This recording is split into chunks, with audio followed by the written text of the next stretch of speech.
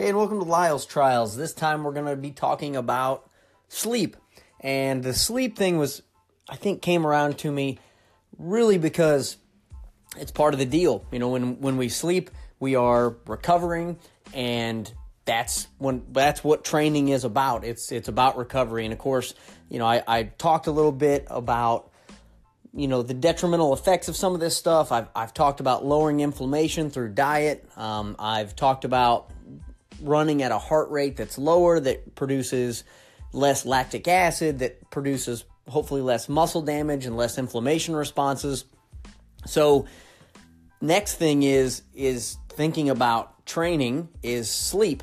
And that's, I think, a lot like, diet. Sleep is a bit of an afterthought. Maybe not for everybody, and I probably think about it a little more than some because my mom actually is a trained sleep therapist. So she runs a sleep lab up in Springfield, Illinois for a hospital. She's been doing that for, a couple of decades now or somewhere in that ballpark. So she's very steeped in this information.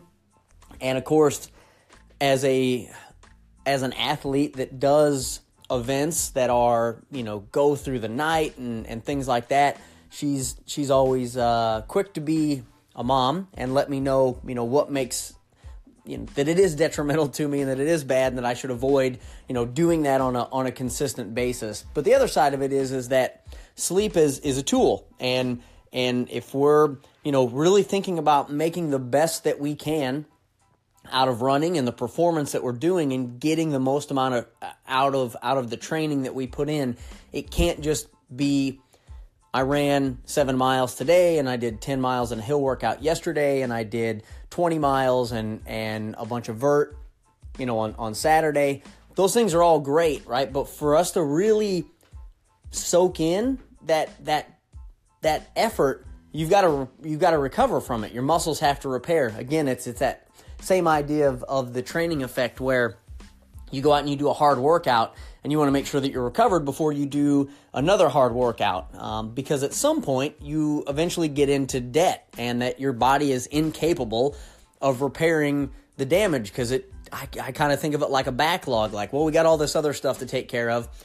We got to knock all that down first and then we'll get to these other things. And then, those day-to-day stressors come in of whatever, life, and now all of a sudden there's nothing left to dedicate to the recovery and you get an injury. That's just sort of how these things go. So sleep is a huge part of this, and that's really what I want to dive into today. So why sleep? What are the things? Well, one is that we, I think as a culture, sort of thrive or love this idea of like, I burned the midnight oil, I did this, I did that, I got up early, and all those things are fine, in I guess in moderation, but the end result is that this idea of like not sleeping, working a bunch, training late at night and then getting up early in the morning and then doing it again are not as beneficial as what it would be to sleep. And there's actually a fair amount of studies out there that tell you quite differently, and that in some cases they show that at least 8 hours of sleep a night can improve a lot of your benefits or a lot of your athletic performances by up to 10%. So you start thinking about what 10% is. That's a fairly good number, right? Give yourself a 10% faster mile time. That's significant, and so you start thinking about those sort of things and what that means to recover. Now, it's easier said than done. We live in a culture that sort of, praises the idea of like working all night long and getting up early. And then we also have this other side of like, for me, for example, I've had a sick toddler this week and she doesn't sleep as good as she normally does. So instead of, being able to put her down at 8:30 and kind of relax for a little bit, do some, little things around the house, we've kind of had to keep a hold of her the whole time because she's clingy and not feeling good. And then she's coughing during the night and, of course, paying attention to that stuff. So those are sort of things that disrupt sleep already, on top of thinking about stress, and then thinking about work, thinking about life things, thinking about the argument that you had with a friend, or a post you saw online that really made you mad, or whatever the thing is. And then we compound on top of that by using these screens that we have, right? We have this phone, and we want to look at it. We're going to look at it right all the way up until we go to bed. And there's a side effect to that. It creates this blue light. This blue light hits your eyes. It basically tells your body, like, hey, it's time to wake up. That's how our clocks, our internal body clocks work, our circadian rhythms. They see the sun come up, your body is told to wake up, right? That's why you can buy a clock that sort of simulates that, especially here in the Pacific Northwest when it's really dark in the mornings and in the wintertime and you're trying to get up. There's clocks that sort of simulate, the sun glowing from a dim to a bright, and there's a reason for that. So when you pop that light right into your eyes, you're telling your body, like, time to stay awake. And sure, sometimes you can, fall asleep with the device in your hand, but it's not the ideal way to do things. We're creating a chemical response by watching television, by having these devices in our hands, by like being connected, and then there's just all the stuff that sort of goes along with that too, like, oh, okay, I'm going to bed. Oop, I got an Instagram notification. I'm going to go look at that real quick.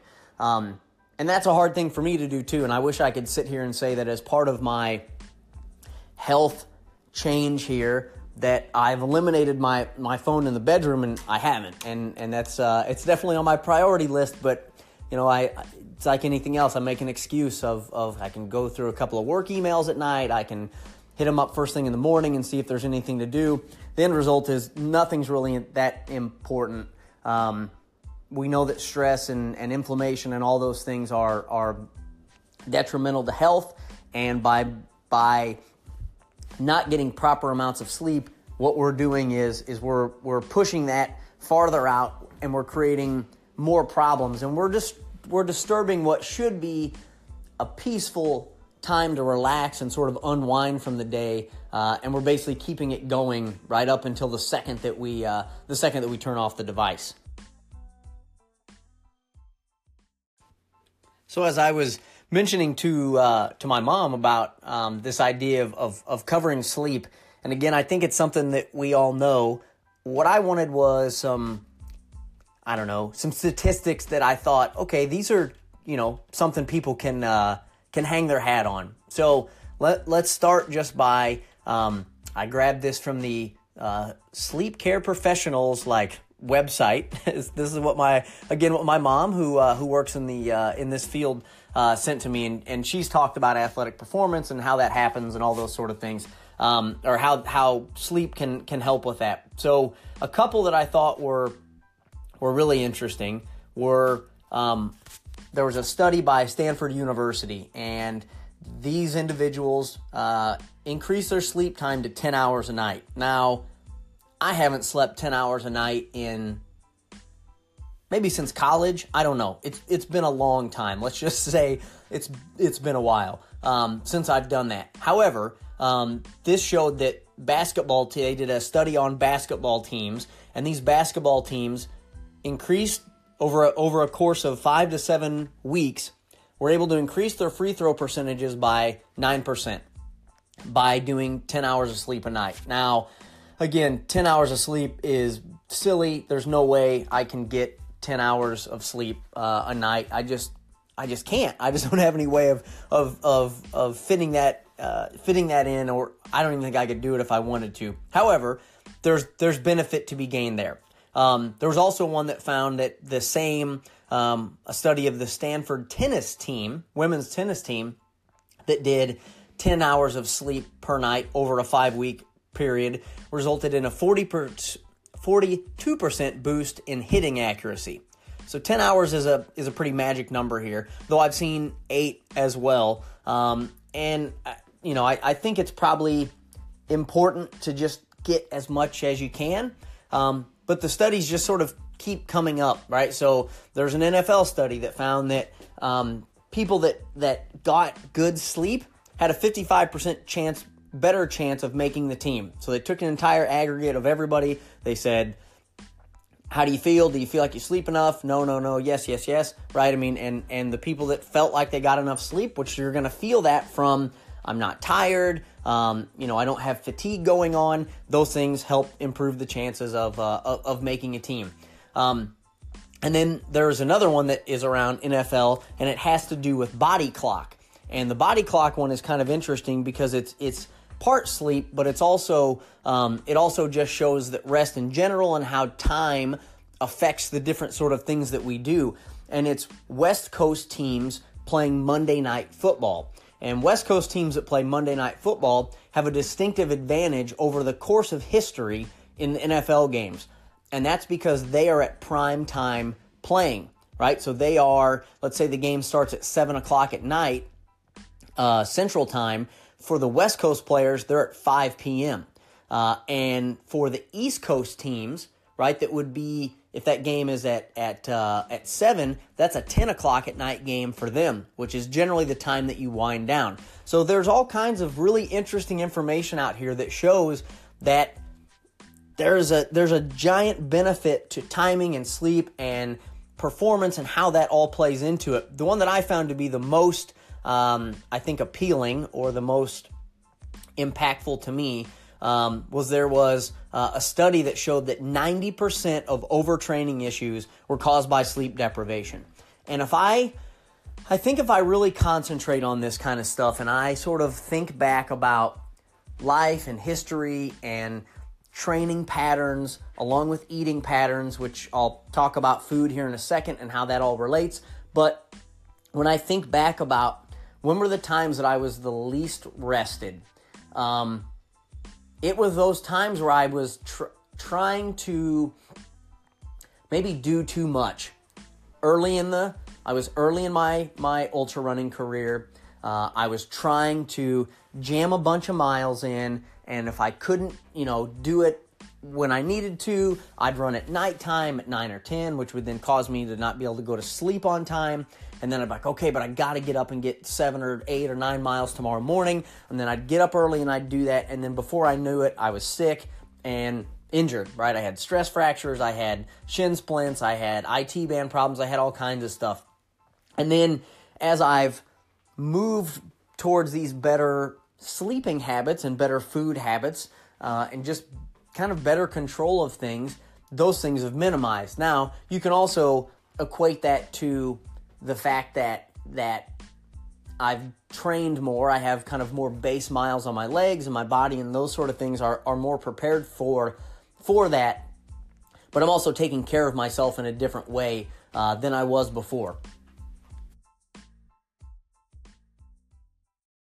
So where does the food thing play into this?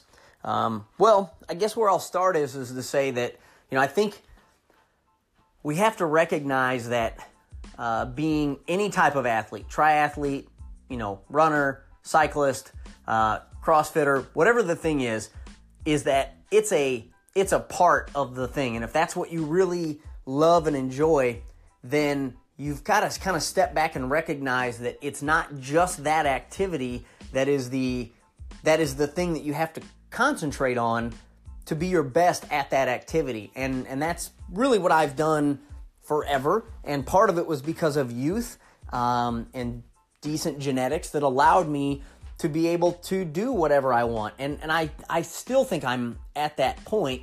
Now, have I seen some positive physical changes throughout this latest training regimen? I have, for sure. And have I seen any negatives? Not yet. And maybe I won't. Maybe it will just be what it is, and I'll just kind of stay on this path, and I'll be high fat, low carb, and I'll do that for forever, and my running results stay roughly the same, but there's some general life improvements that I like, and I feel like it's a diet that aligns well to my lifestyle. That's fine too, right? That's not the worst of it.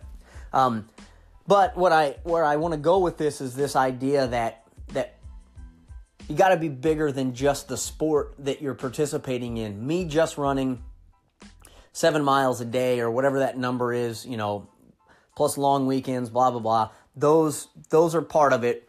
But for me to get the most out of it, I have to rest and I have to recover, and I need to think about the food, and I need to think about the sleep and the mobility and the stretching and all these other things that go along with it. So where does food fit into this? Well, with this new diet, I'm in a way better spot because I don't have these insulin spikes anymore. So I'm not eating dessert at night. I'm not eating things that cause my blood levels, sugar levels to spike, which then makes it harder to go to sleep. So I'm naturally already ahead of the curve of where I used to be just by avoiding sugary stuff throughout my day. I don't have that sort of ups and downs where I'm trying to shove different foods in my face to counteract that feeling of 3 o'clock in the afternoon where I have a dip. I don't have that anymore. So I'm not as compelled to eat some sort of sugary snack or a bar or whatever the thing is. I don't have that. So that's a positive. So, and then as the day flows on and it gets to nighttime, it's easier for me to go to sleep. And then from there, now that I can sleep better, I should be recovering better. Now there's habits that I need to curtail, and one of those is, of course, the phone thing that I mentioned already, and that's getting that out, and I'm going to do it. That's all there is to it. I'm going to charge it away from my nightstand and be done with it, and that's just what it's going to be, because it's for the benefit of me. So I can kind of like on the episode where I talked about the endurance athletes that had heart issues comparative to sedentary people, there's a health risk in poor sleep, because that's our recovery time. That is our time for our body to repair and reset. And if we don't let that happen, we continue down this stress level, and stress from a mental, stress from a physical. We don't get the repairs that we need, and then we end up eventually sick, or, as the one study showed, overuse injuries stemming from that, because that's our repair time. So from that standpoint, I feel like I am repairing better, and I am doing better. Sleep is something that I've got to concentrate on more, and the food thing is really helping, because it's not as again, I'm not as spiked and those sort of things. And then the foods that I am taking in, I'm really kind of paying attention to what sort of gets me revved up at night. And I've found that honey is not good for me at nighttime. If I have honey, I won't go to sleep. Why? Couldn't tell you. I've seen some other folks online that have kind of reported the same thing. I'm not allergic to bee stings, but I have a reaction from them. Things like Burt's Bees chapstick, like, burns my lips, has a weird feeling to it. So I have some sort of negative reaction to what most people look at as a calming agent, which is, putting honey in your tea. That doesn't work for me. Things like garlic, things like onions, specifically kind of more of the raw, less cooked down versions of those, give me really bad indigestion, and I can't sleep. So now I found another thing through this diet and this testing that before I kind of didn't recognize as the thing. So end result is that as you think about, I'm a athlete, or maybe you're just trying to be a better person in general, when you start putting this puzzle together, you have to recognize that it's more than just the thing, right? For me, it's more than just running. Running's the centerpiece of what I'm trying to get better at, but to get better at that, I had to get better at sleeping, and I had to get better at my diet, and I had to get better at, mobility and some of these other things, and they're all playing together. So that kind of wraps this one up. I'm going to throw some links to these studies that you can dig into more. So the Stanford study about the women's tennis team and the basketball teams, those are going to go into far more detail than I have time for. But I think it's really interesting, and I guess I would challenge the listeners that I have out there to think about what your sleep habits are and what you can do to make them better. So easy one is turn on the blue light filter on your phone. That at least cuts down that blue light that shoots into your eyes that tells your body to wake up. Most iPhones and Android phones have it, and it kind of turns your phone yellow. Turn that on, especially if you're going to use your phone in bed. Make your room as dark as possible. That means cut out lights, turn your clocks away from you. Don't have windows cracked.